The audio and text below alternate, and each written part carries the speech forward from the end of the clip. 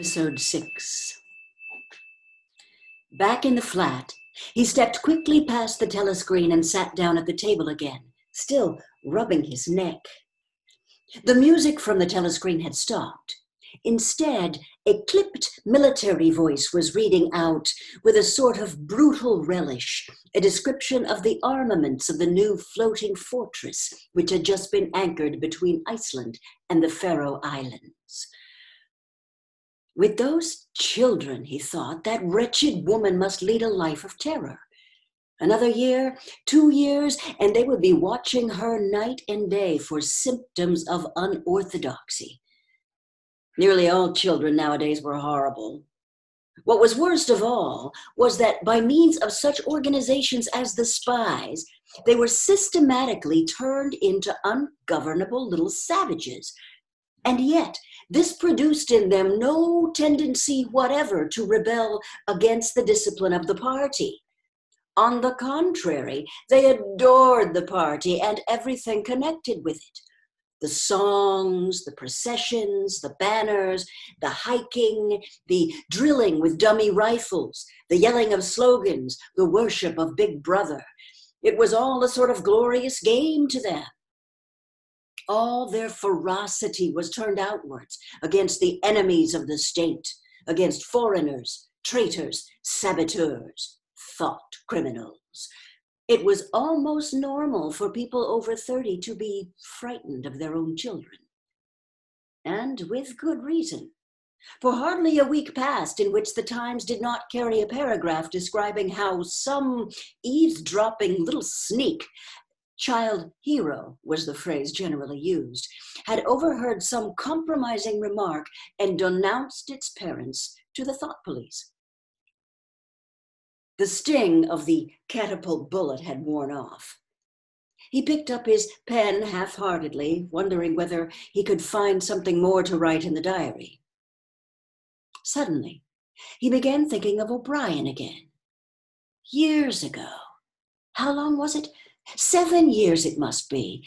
He had dreamed that he was walking through a pitch-dark room, and someone sitting to one side of him had said as he passed, "We shall meet in the place where there is no darkness." It was said very quietly, almost casually, a statement, not a command. He had walked on without pausing. What was curious was that at the time, in the dream, the words had not made much impression on him. It was only later and by degrees that they had seemed to take on significance. He could not now remember whether it was before or after having the dream that he had seen O'Brien for the first time, nor could he remember when he had first identified the voice as O'Brien's.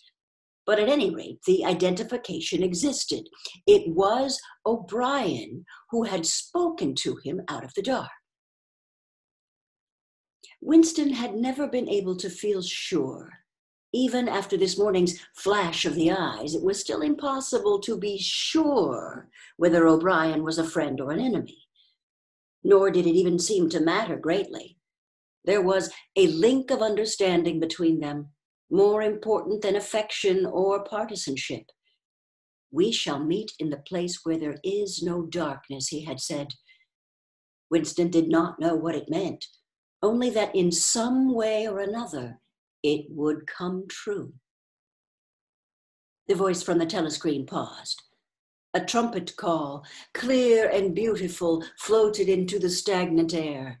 The voice continued raspingly, "Attention! Your attention, please. A news flash has this moment arrived from the Malabar front. Our forces in South India have won a glorious victory. I am authorized to say that the action we are now reporting may well bring the war within measurable distance of its end. Here is the news flash." Bad news coming, thought Winston. And sure enough, following on a gory description of the annihilation of a Eurasian army, with stupendous figures of killed and prisoners, came the announcement that, as from next week, the chocolate ration would be reduced from 30 grams to 20. Winston belched again. The gin was wearing off, leaving a deflated feeling. The telescreen, perhaps to celebrate the victory, perhaps to drown the memory of the lost chocolate, crashed into Oceania, 'tis for thee. You were supposed to stand to attention. However, in his present position, he was invisible. Oceania, 'tis for thee gave way to lighter music. Winston walked over to the window, keeping his back to the telescreen. The day was still cold and clear. Somewhere far away, a rocket bomb exploded with a dull, reverberating roar. About 20 or 30 of them a week were falling on London at present.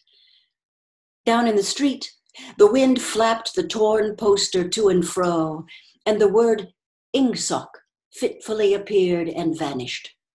Ingsoc, the sacred principles of Ingsoc. Newspeak, doublethink, the mutability of the past. He felt as though he were wandering in the forest of the sea bottom, lost in a monstrous world where he himself was the monster. He was alone. The past was dead. The future was unimaginable. What certainty had he that a single human creature now living was on his side? And what way of knowing that the dominion of the party would not endure forever? Like an answer, the 3 slogans on the white face of the Ministry of Truth came back to him. War is peace. Freedom is slavery. Ignorance is strength. He took a 25-cent piece out of his pocket. There, too, in tiny, clear lettering, the same slogans were inscribed, and on the other face of the coin, the head of Big Brother. Even from the coin, the eyes pursued you. On coins, on stamps, on the covers of books, on banners, on posters, and on the wrappings of a cigarette packet. Everywhere, always the eyes watching you and the voice enveloping you. Asleep or awake, working or eating, indoors or out of doors, in the bath or in bed, no escape, nothing was your own except the few cubic centimeters inside your skull. The sun had shifted round, and the myriad windows of the Ministry of Truth, with the light no longer shining on them, looked grim as the loopholes of a fortress. His heart quailed before the enormous pyramidal shape. It was too strong. It could not be stormed. 1,000 rocket bombs would not batter it down. He wondered again for whom he was writing the diary, for the future, for the past, for an age that might be imaginary. And in front of him there lay not death, but annihilation. The diary would be reduced to ashes and himself to vapor. Only the thought police would read what he had written before they wiped it out of existence and out of memory. How could you make appeal to the future when not a trace of you, not even an anonymous word scribbled on a piece of paper, could physically survive? The telescreen struck 14. He must leave in 10 minutes. He had to be back at work at 14:30.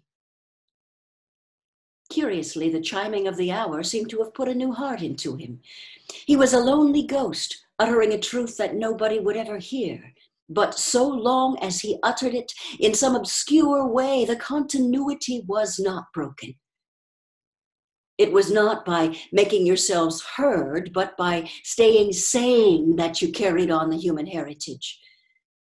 He went back to the table, dipped his pen and wrote, "To the future or to the past, to a time when thought is free, when men are different from one another and do not live alone, to a time when truth exists and what is done cannot be undone, from the age of uniformity, from the age of solitude, from the age of Big Brother, from the age of doublethink, greetings." He was already dead, he reflected. It seemed to him that it was only now, when he had begun to be able to formulate his thoughts, that he had taken the decisive step. The consequences of every act are included in the act itself. He wrote, "Thought crime does not entail death. Thought crime is death." Now he had recognized himself as a dead man. It became important to stay alive as long as possible. 2 fingers of his right hand were ink-stained. It was exactly the kind of detail that might betray you. Some nosing zealot in the ministry, a woman probably, someone like the little sandy-haired woman or the dark-haired girl from the fiction department, might start wondering why he had been writing during the lunch interval, why he had used an old-fashioned pen, what he had been writing, and then drop a hint in the appropriate quarter. He went to the bathroom and carefully scrubbed the ink away with the gritty dark brown soap which rasped your skin like sandpaper and was therefore well adapted for this purpose. He put the diary away in the drawer. It was quite useless to think of hiding it, but he could at least make sure whether or not its existence had been discovered. A hair laid across the page ends was too obvious. With the tip of his finger, he picked up an identifiable grain of whitish dust and deposited it on the corner of the cover, where it was bound to be shaken off if the book was moved. End of chapter 2.